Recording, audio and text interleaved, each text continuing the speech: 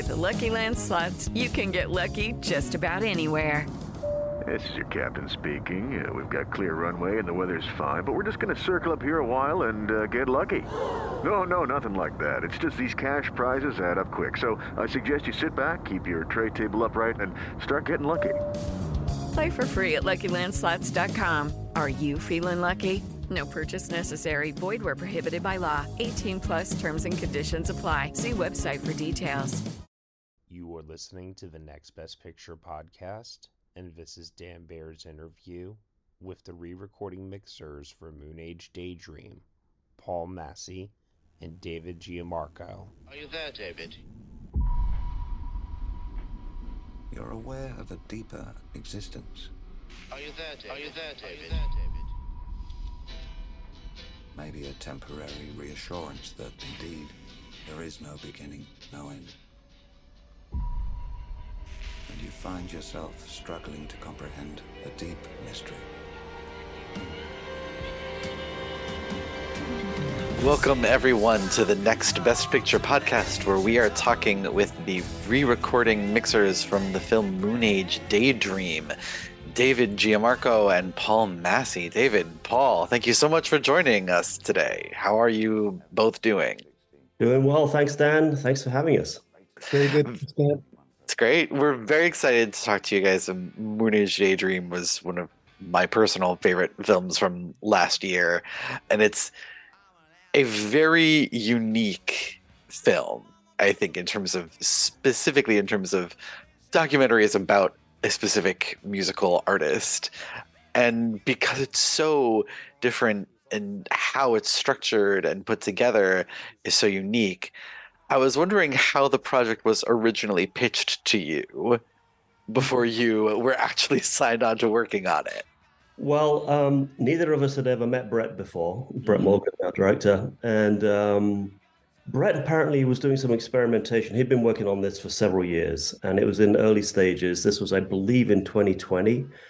And he had done a sound mix on a section of the film for IMAX, and he thought he was coming up with some revolutionary ideas. And he took it to IMAX headquarters here in Playa del Rey in LA, and played it, and was quite disappointed with what he had done sound-wise. And there was a representative there from IMAX who knew me and knew Dave and knew about the work I'd done on Bohemian Rhapsody. And so he suggested to Brett, have you heard the Live Aid section of Bohemian Rhapsody? And Brett said no. And he said, let me play it for you. And so he played it, and Brett was like, okay, that's what I want. Who did this? And so I then got a call out of the blue from Brett Morgan. I didn't know who he was at the time, shamefully. And we talked for about an hour. And a couple of months later, he called back and said, okay, I'm getting closer. I want to get a crew together. Or, who do you suggest? So, of course, I recommended Dave because we worked together on so many projects for so many years. And then for editorial, I suggested, well, look, you liked what was going on in Bohemian Rhapsody. Why don't we get John Warhurst and Nina Hartstone, who were the supervising sound editors on that, to do this work for you here? And even though they're located in the UK, Brett was up for the idea and he went with it, and it worked out very well. Well, the film certainly sounds great. So yes, I would say it did work out pretty well. He said that, the film, he originally was planning on it and designing it for IMAX, right? And then once you start working on it, obviously, eventually that this is going to be screened in a variety of different formats and eventually down the line for home viewing.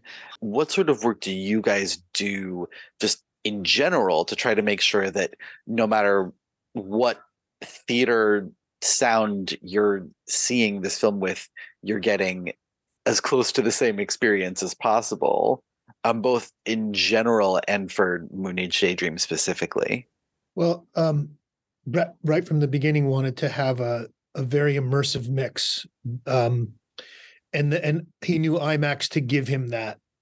And we mixed natively in Atmos, And we knew that Atmos would give him the same feeling that he could get from IMAX as far as the immersive capabilities.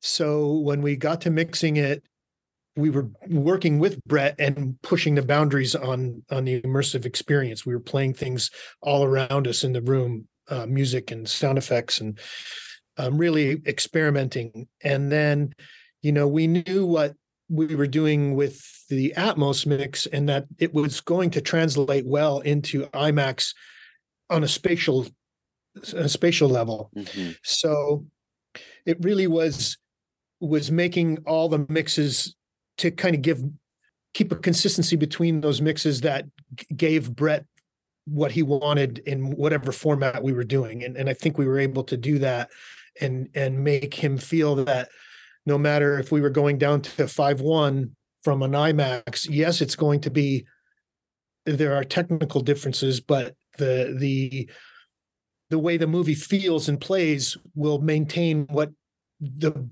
big, more expansive, immersive formats give you. And if I could add, at the beginning when Brett was constantly talking about immersive, he wanted it to sound like he wanted the audience to always be able to shut their eyes and feel like they're on a roller coaster and enjoy the show equally visually as well as from an audio standpoint. And when he said immersive, of course, Dave and I were immediately thinking Atmos immersive, but he wasn't just thinking Atmos immersive. He was thinking he wants the audience to be engaged on a physical level, on an emotional level. And he actually pushed both of us, well, certainly for me, way beyond any boundaries I've ever done before in terms of mixing within the surround space, no matter what the format was. And like Dave said, we would start off with a base format, knowing full well from experience how that's going to translate into other formats with remastering, of course, not just a straight transfer. But then when it came down to it, Brett wanted we did the base mix. So we had our mix, our creative intent from all perspectives, including Brett's.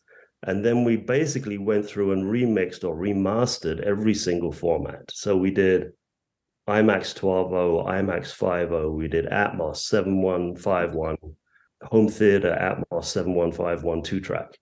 And he didn't just want the normal ways of transferring or remastering, rebalancing a dramatic film. He wanted almost a remix on every format to make sure that immersive creative content and intent of his original mix went through to every single format. That sounds like a lot of work.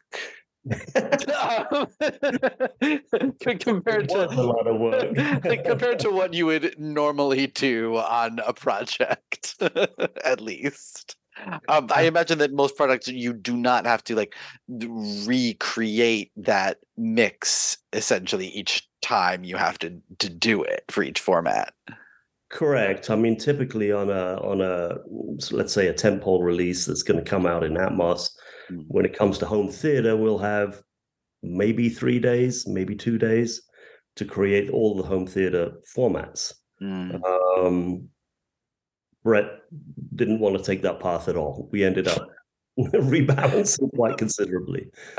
I can imagine. And well, I mean, for what it's worth, when I saw it, I saw it in a Dolby theater, and it really does feel like this thing is just constant sound almost from beginning to end. It always swirling around this mass of sound that you can, try to pick things out of it. Did Brett, when he was putting this film together, did he know what pieces of music he wanted where in the film, or was it more how did the process work? Did he have footage that he was editing to sound, or did you have sound that they would then edit images to? They feel so intertwined, particularly in this film. Step into the world of power, loyalty, and luck. I'm gonna make him an offer he can't refuse. With family, cannolis, and spins mean everything. Now, you wanna get mixed up in the family business. Introducing The Godfather at ChumbaCasino.com. Test your luck in the shadowy world of The Godfather slot. Someday, I will call upon you to do a service for me. Play The Godfather, now at ChumbaCasino.com. Welcome to the family. No purchase necessary. VGW Group. Void where prohibited by law. 18 plus. Terms and conditions apply. Well, I mean, kudos to Brett. He'd worked on this for several years before he'd even heard of us, and it was an incredibly fluid process. And I think for him, one that just evolved, and it was constantly in flux. Some of the mashups of visual images and the mashups musically, pieces of music that weren't intended to ever play together, and how they intertwined and how they cross-faded in and out of each other. Many instances where Dave had a lot of sound design that is musical, and the music from David Bowie and John Warhurst's and Dave Giammarco's mixing of the sound effects, those were intertwined to the point where you couldn't tell what was what, to be honest, in a good way. I don't think there's ever a moment in the film where there is no music, apart from where we fade to black in one or two instances. But the effects and the music were always instructed to be part of the narrative, part of the emotion, and constantly intertwined. So it's interesting that you picked up on that, because that was always Brett's intent, and something we worked very hard to try and keep going. But as I say, it evolved. So he had the cut basically together by the time it came to us. But the sound design and how we integrated the soundtrack, the music and the sound design into each other was always changing. That was in many ways, we were lucky. We had an initial schedule which we got through, and of course we weren't finished. But then everyone had other commitments, and so we had to pause and come back. And during those pause periods, it enabled Brett to rethink and to rework some sound design with Dave and John Warhurst, and to rework some of the music mashups. And then when we came back again, we had a fresh approach again, maybe on a section that we thought was completely finished, but we reworked it again. And so it evolved over several months throughout the year, not several months working every day, but over several months during the year, we were able to revisit. So it was just a big fluid evolution that at some points I wondered if it was ever going to stop. That sounds like a really incredible process to watch as the film takes shape like that, as it constantly changes in some ways, because the film itself is kind of like that. It's constantly shape shifting and changing as it goes. That's really fascinating. Picture and graphics were also changing as well as he was developing that. That would come to us at, say, the next stage. The next time we would regroup, we would have a different visual palette for sound and vision, let's say, and we would work to that, and some of those things would come to us new, and we would take a fresh approach at that new sequence. Is there anything that you remember from one of those like earlier sessions that you thought was really cool, or you were really proud of, that ended up changing and not making it into the final film? I think the opening sequence was very tricky. Yeah, it was so abstract and could have been track laid and mixed 1,000 different ways, and none of them would have been wrong. Brett had specific ideas, and I think at the first time around that we did it, we were trying to understand what he wanted, but I think he also wasn't entirely 100% sure of what he wanted. And so for me, I thought we'd gotten to a good place with that opening sequence the first time around. And I think we were happy with it, right, Dave? And then we went back and we on it, and we went back on it, and we went back on it. And it constantly changed. Really happy with the way it's turned out. But like I say, what happens if we crossfade here 2 seconds later? Yeah, that would have worked as well. What happens if we fade out David's voice 3 seconds earlier? Yeah, we could have done that. What happens if we, bring in the sound effects from the surrounds? Yep, we could have done that. But I mean, all of these things were just, nothing was wrong. It was, right, I think, trying to find what Brett really wanted. Yeah, no rules. And what was interesting too is I think Brett came in after being, secluded for so long and just working himself on this project. And when he came to us initially, I think he was a little more rigid, or maybe a little more guarded in handing everything over to us. And then by the time, as that it opened up, like the whole thing blossomed, and where he became more and more fluid with things as well. Whereas initially, I know on a sound effects standpoint, he wanted things a certain way, but when we did spend a lot of time together, he opened up a lot more, and it became quite rewarding to just sort of explore more and more to what this can ultimately be and do.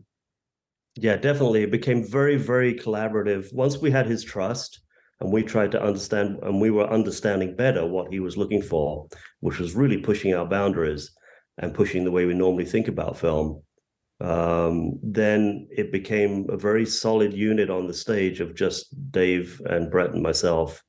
And Brett often refers to the fact it was really just the three of us. There was no editor, there was no cutting room, there was, and then John and Nina and their crews were in the UK, so physically they were removed. So I think we became very tight as a working unit, the three of us on the stage for several weeks, and it was great fun. Yeah. It sure sounds like a really incredible process to put this together, and one that I'm sure it seems very creatively fulfilling. We're just about out of time, but before we left, I wanted to ask you guys, Moonage Daydream was, I believe it was the first documentary to be shortlisted for the Oscar for the Best Sound Award. Wondering what that means to you, as not just people who worked on the film, but as sound re-recording mixers who've worked on documentaries in generally. Yeah, I believe it was the first for 30 odd years. I think Woodstock was the last one. It's been a very long time. Yeah. Long time. I mean, it was obviously very rewarding, very humbling that would be recognized by the Academy. And personally, because we'd been such a tight-knit group, and we'd been working so closely together, and we remixed all of the 24 tracks from David from scratch. We didn't take any of the original 2-track mixes when the 24 tracks were available. I mean, it was just frankly very humbling and rewarding to be recognized in that way. And we were so thrilled for Brett. I mean, what an accomplishment, really. Yeah. And he was very, very, sound is so important to him. And for him to have his film recognized, I think it meant a tremendous amount to him. It was really special. Yeah. Well, it's incredible to have, documentaries get recognized for their craft. It happens too rarely. So it's something that I feel like should be celebrated whenever it does. And now you guys have another opportunity that's rare in this business for another award at the Emmys. So we're rooting for you over here at Next Best Picture, and best of luck to you on your next project and with this upcoming an extra award season for you. Thank you very much.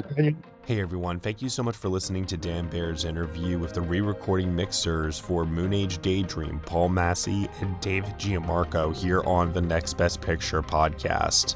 Moonage Daydream is up for your consideration in all eligible categories for this year's Primetime Emmy Awards and is now available to stream on Max.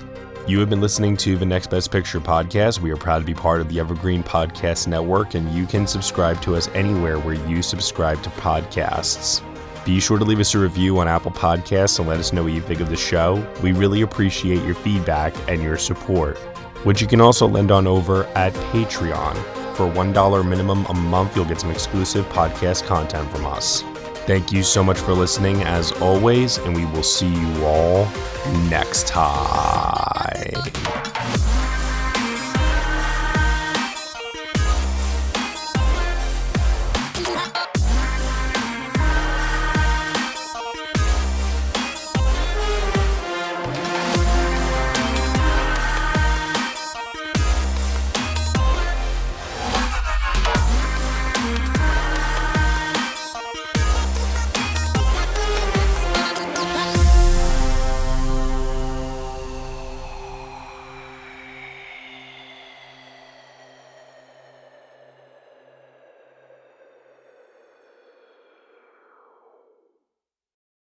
Hello, it is Ryan, and I was on a flight the other day playing one of my favorite social spin slot games on ChumbaCasino.com. I looked over at the person sitting next to me, and you know what they were doing? They were also playing Chumba Casino. Coincidence? I think not. Everybody's loving having fun with it. Chumba Casino is home to hundreds of casino-style games that you can play for free anytime, anywhere, even at 30,000 feet. So sign up now at ChumbaCasino.com to claim your free welcome bonus. That's ChumbaCasino.com and live the Chumba life. No purchase necessary. VGW Group. Void where prohibited by law. See terms and conditions. 18+.